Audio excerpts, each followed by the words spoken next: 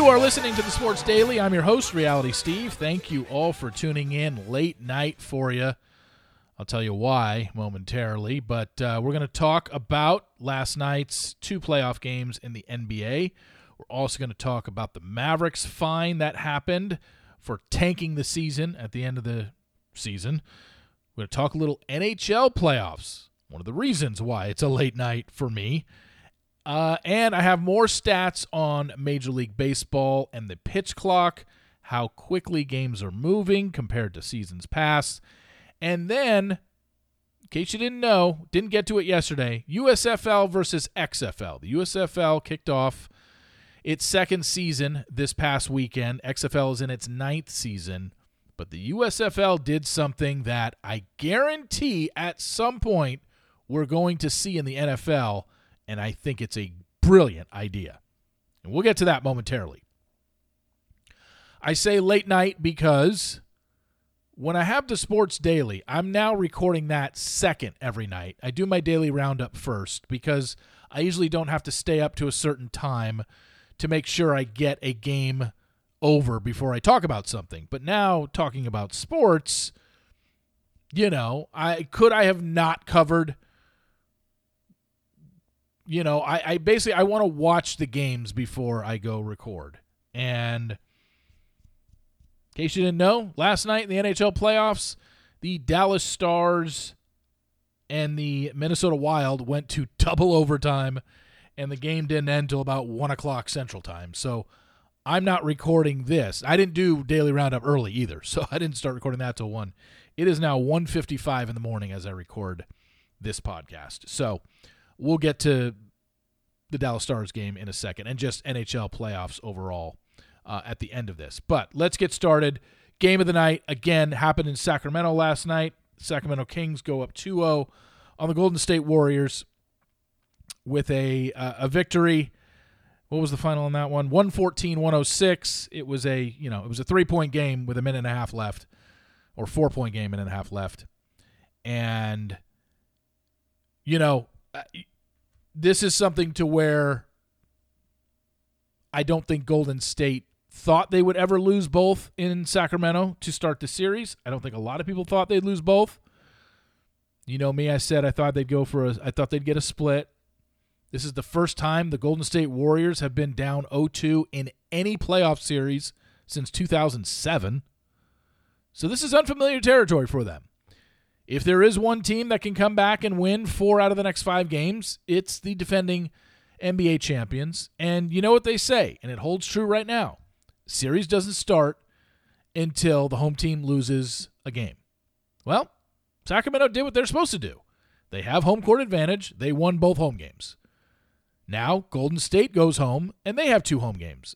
If they win both of their home games, then it's a best out of 3 series. So until Golden State if Golden State loses one of the next 2 at home, yeah, I'd say a hell of a lot tougher to come back from 3-1 than down 2-0 when you got 3 of the next 5 on your home court, as Golden State does. They just need to go home and take care of business. They need to win 2 games. It's not like they lost by 30 on both games to Sacramento. These were both games that they could have won. They didn't. Credit to Sacramento. The Kings beat them twice. And Golden State obviously has to clean things up. Number 1, they have to quit fouling. And number 2, they have to find a way to not allow so many offensive rebounds, because they did a better job defensively last night. And I don't think that they lost the game because Draymond stomped Domantas Sabonis. That's not why they lost the game, because Draymond didn't play the last 7 minutes. Because they cut it, like I said, they cut it to 3. It was a 3-point game with like a minute and a half, 2 minutes left. Could have gone either way. They didn't lose because of that. Now, I'm not saying they lost the game in the third quarter, but I think their whole strategy changed when – did you see what happened in the beginning of the third quarter? Golden State committed 5 fouls in the first minute of 42 of the third quarter. That means every foul for the rest of the quarter, Sacramento was shooting free throws. So clearly you can't be aggressive defensively. And while Golden State fell behind by 12 and 14, then they cut it back down to 4 or 6. I think they trailed by 6 or 8 heading into the fourth quarter. It wasn't like they got blown out and they had developed such a big lead, but when you cannot play aggressively for basically 10 minutes of the 12 minutes in the third quarter, that really hurt them. And Sacramento took advantage of it. Sacramento is playing better than them and have played better than them the whole series in the first 2 games. Golden State needs to quit fouling, and they need to quit turning the ball over. They had 9 turnovers in the first quarter. Then again, so did Sacramento. But it's just, maybe it's working Andrew Wiggins back into the starting lineup, but it looks like he hasn't missed a beat. He's played great these first 2 games, but defensively they just seem off. And maybe this is why they went 11-30 on the road this year. For whatever reason, this team just doesn't play well on the road this year, but they're also one of the best home teams. I think they went 34-7 at home, or maybe it was 33-8. I mean, Sacramento's got their work cut out for them, but Sacramento also was the best road team in the Western Conference. So we'll see. If Golden State goes home and holds court, it's 2-2. Golden State knows to win this series, they have to win a road game. They've done it for 27 consecutive series with Klay, Steph, and Draymond on the team.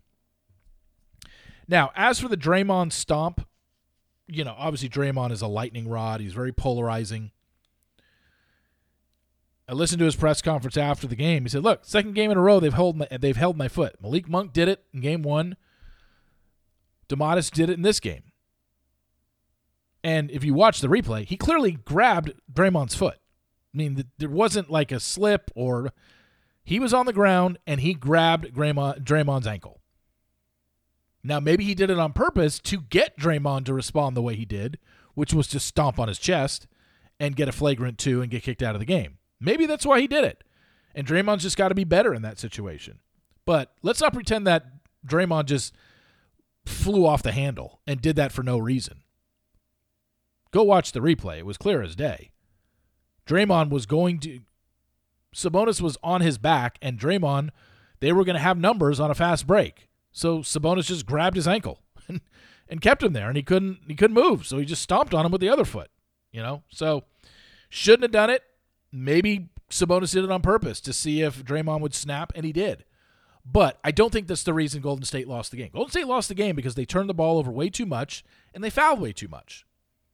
And yet they were right there. Both games, right there. 2 minutes left in the game. It's a one-possession game in games 1 and 2.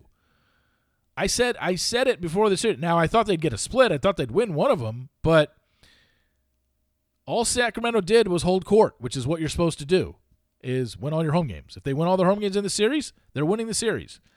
But this is far from over. This is the defending NBA champions going up against a team that, if it gets to a game 6 or it gets to a game 7, are they Sacramento Kings going to be able to play as loose as they've been playing the first 2 games?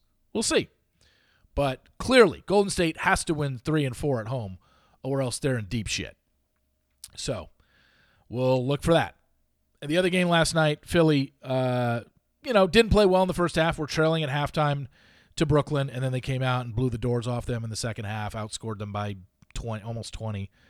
And they're up 2-0, and maybe Brooklyn gets a game at home, but this is probably ending in 5. 3 games tonight, as we've got, which games are tonight? Oh, Atlanta-Boston, New York-Cleveland, Clippers-Phoenix. Clearly, Phoenix doesn't want to go down 0-2 with both losses at home. The Knicks, Cleveland doesn't want to go down 0-2 with both losses at home. So you got to think that Cleveland and Phoenix are money line plays tonight. But like I said, the Clippers are a tough team on the road. I've seen it with my own 2 eyes 2 years ago, where the first 6 games of the series against the Dallas Mavericks, the road team won. And then Game 7 was back in L.A., and the Clippers won. But that was the only home team to win all series at home. So, yeah, keep that in mind. I mentioned yesterday the Dallas Mavericks ended up getting fined $750,000 by the NBA for how they handled the second to last game of the season where they basically just rested everybody to keep the 10th pick in the draft, which, assuming the other 3 lottery teams below them, 11, 12, and 14, don't win the lottery and get to move up, which would bump Dallas to 11, which would make them lose their pick. Dallas is going to have the 10th pick in the draft, and that's the reason they sat everybody. Everybody knows it. They're not hiding anything. Those guys weren't all injured. So the NBA fined them $750,000. That's great. Do you really think a team that if Mark Cuban put the Dallas Mavericks up for sale right now, they'd probably sell for $5, $6, maybe $7 billion? Do you really think $750,000 fine is going to deter anything? Will change anything? Wouldn't it, if the whole point of the Dallas Mavericks sitting their 6 players was so they could hold on to the 10th pick in the draft, wouldn't the penalty that would make more sense be you don't get the 10th pick in the draft anymore? Wouldn't that make the most sense? $750,000? What's Mark Cuban's net worth? A quick Google search says Mark Cuban is worth $5.1 billion. Do you really think he gives a shit about a $750,000 fine for his basketball team when he was clearly making a business decision to punt on the season, not care about making the playoffs so they can keep their 10th pick in the draft? It's laughable that the NBA, and look, like, you know me, I'm a Maverick season ticket holder, and I'm saying they got away with murder here. They should have gotten their pick taken away. Because, yes, while other teams do tank, they do it way less discreetly than that one. 2 games left in the season, and they had a chance to make the playoffs, and they sat everybody. And yet, they got fined $750,000. I don't care if you fine them $5 million. Yeah, there'd be a hefty fine, but like I just said, Mark Cuban, net worth $5.1 billion. I don't think he cares. Poor example set by the NBA. Basically saying, yeah, we know you basically tanked on purpose to keep your pick. We're just going to fine you money just so you, I don't know. I don't even know why they fine them money. What's the point of fining them $750? Because if they're in the exact same position next year and they do it again, what are you going to do? Fine them $750 again? Clearly they don't care about your fine. They sit their players so they can keep their 10th pick. How about the penalty be you don't get that 10th pick anymore because we knew you tanked the game on purpose so you could keep that pick? Doesn't make any sense. Just a bad look by the NBA. All right, got some baseball to go over here. You know me. I'm loving the pitch clock. I'm loving everything that comes with it. Here are some really interesting things about how well the pitch clock is going. 30% of Major League Baseball games this year have ended in the range between 2 hours and 2.5 hours. Over the past few years, that number, the percentage of games that lasted between 2 and 2.5 hours, was 3%. It's at 30% this year. From 2018 through last season. So 5 seasons, 18, 19, 20, even though 20 was only a 60-game season, 21 and 22. The percentage of 9-inning games that went 3.5 hours or longer had ranged from 9% all the way up to 19%. Through last Thursday, there's only been 2 9-inning games that long this year. 2 games. But for the last 5 years, between 9 and 19% of the games played in Major League Baseball, 9-inning games were going 3.5 hours or longer. We've had 2 in 3 weeks. The standard for 9-inning games ending in the range of 3 to 3.5 hours has generally been 46 to 47%. So most games in half the games basically in Major League Baseball over the last 5 years were between 3 and 3.5 hours. This year, that's only 11%. So, I mean, I hope you've been watching baseball. Last night, the Texas Rangers beat the Kansas City Royals 4-0, and the game lasted 2 hours and 2 minutes. Just zipping by. I absolutely love it. It is amazing now to think about it, and it is pretty amazing to think, why did it take so long to do this? We've been saying baseball's been dying for 5-10 years and just getting their ass handed to them by pro football and college football once September rolls around. Nobody cares about baseball. And, congratulations that they finally did do something. You got to give them credit. But now that we're seeing the results and we're seeing how well this is working, you start wondering, why didn't they do this earlier? What took them so long? I guess we'll never know for sure why it took them so long to do this. But they did, and things are great. So the reason I started recording this so late was because, like I said, the Dallas Stars and Minnesota Wild went to double overtime tonight here in Dallas. I wanted to watch the full game before I came on to do the daily roundup, and the Stars, unfortunately, lost in double overtime to the Wild 3-2. So they're down 0-1 in their series, and I don't know when Game 2 is. It's either Wednesday or Thursday. But I was talking about this the other day when I was talking about NHL playoffs, and I said, look, you think Major League Baseball playoffs are a coin flip. I mean, hockey is about as coin flip as you can get when it comes to the playoffs, because the biggest thing is it's so low scoring. So there's just not, 3-2, 4-3, 2-1, 1-0. Way more games like that. You're not getting 15 to 12 games in hockey. It just doesn't happen.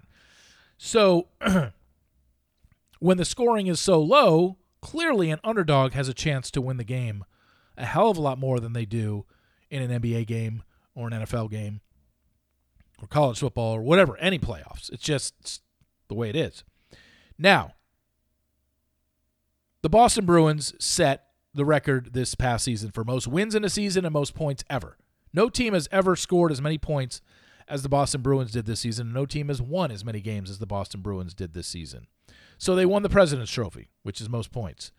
But since they started doing the President's Trophy, 36 years they've had the President's Trophy, only 8 teams out of the 36 that were the best team in the regular season ended up winning the Stanley Cup. So it just goes to show less than 25% of the teams that were the best team over the course of 82 games ended up winning it all. So, not saying that doesn't bode well. I'm not saying that Boston can't win it. They won game 1 last night. I believe it was 3-1. But it doesn't guarantee anything. Nor does anything in the regular season for any other sport, really, because if it did, then they would just award the World Series winner to the team with the best record or award the NBA championship to the team with the best record. We know that doesn't happen. But in hockey, 8 out of 36 years goes to show very, very tough to win. And with it so low scoring, the amount of times.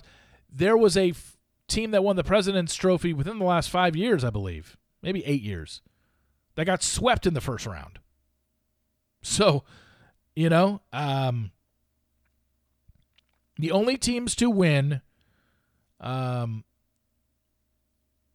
Stanley Cup in the same year they won President's Trophy were the 86-87 Oilers, the 88-89 Calgary Flames, the 93-94 Rangers, the Dallas Stars in 98-99, the Avalanche in 2001, the Red Wings in 01-02 and 07-08, and the Blackhawks in 2012-2013. So the last 10 teams that had the best record in the regular season did not win the Stanley Cup. Just keep that in mind when watching the playoffs this year. So, and also, since Detroit won the Cup in 07-08, only 3 regular season champions, only 3 President's Cup winners have made it through the final round of the playoffs. So, look, it's not easy. Not saying Boston can't do it, but definitely odds against them. Although they are a juggernaut, I will say that. Because, yes, they led with most points, but this is the most points in the history of the NHL. So all those other ones were just most points in the league for that particular year. This Boston team just set a record. They won more games than any NHL team has ever won in a regular season before, and also scored the most points, or had the most points. So maybe that's different, and maybe Boston does win the whole thing. But, man, tough loss last night for the Stars. I know a lot of you don't care. I'm not going to spend a lot of time talking about it. Bad bounce at the end of the game. Dallas tried to clear it, went off somebody's stick, went off somebody's foot, bounced right in front of the net. The guy basically just popped it in.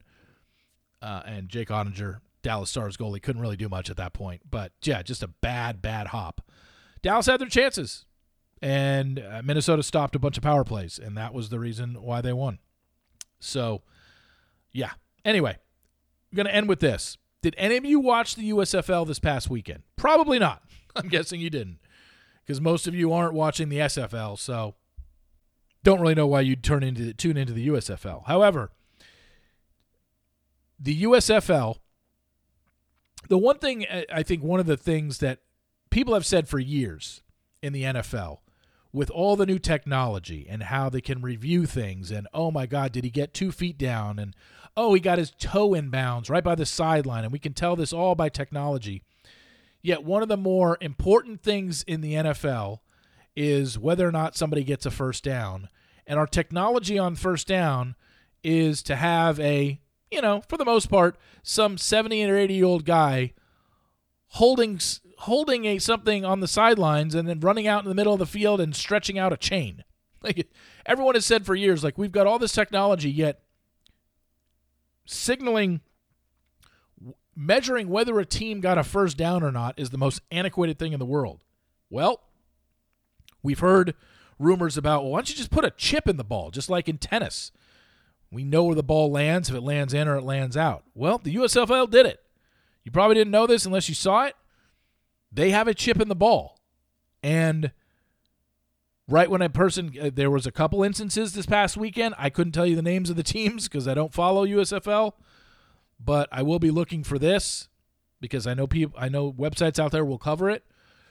But somebody caught like a slant on third down, and it was right at the marker, and they immediately just went to a replay. A computerized thing showed up on screen and showed how far the ball got, and it had reached the marker and gave them a first down. They didn't have to go under a hood to go look at it. You didn't have to converse with any of the other officials on the field.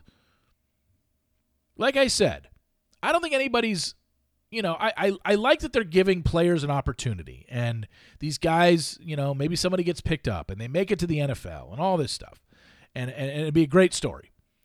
But nobody's like getting invested in the USFL and the XFL, and they're going to become your favorite team, and you're going to follow them for so long. You're going to go to all the games. It's exhibition football. It's not great football. It's not the NFL. But they do things that make the technology. It's almost like the minor leagues for the NFL. They're trying things out down there, and let's see if it works in the NFL. And I'm telling you, I don't think it's going to happen this year, but it's like, why not? Why not have a chip in the football? And we can do away with the most antiquated way to find out if somebody got a first down. Just run out on the field, these old men, and they're going to stretch out a chain. Like, that's the best way. USFL is like, yeah, we're just going to put a chip in the ball, and we'll know exactly where the ball is. I mean, seems pretty simple, but will the NFL adopt it this year? Probably not. Do I think they eventually will adopt it? I think they have to, especially if it continues to work in the USFL. But congratulations to all the teams in the USFL and XFL. I couldn't tell you who's good, who isn't, who's on what team. No idea. But they are bringing some new technology to the game, which I think the NFL will eventually adopt. Anyway, thank you all for listening. Really appreciate it. It is now 2:18 in the morning. Please rate, subscribe, and review an Apple Podcast. Much appreciated. The Daily Roundup should be in your Reality C podcast feed if you're interested in that. That is up, and we're back tomorrow yet again with another Sports Daily. And remember, sports will always be the greatest reality show on television.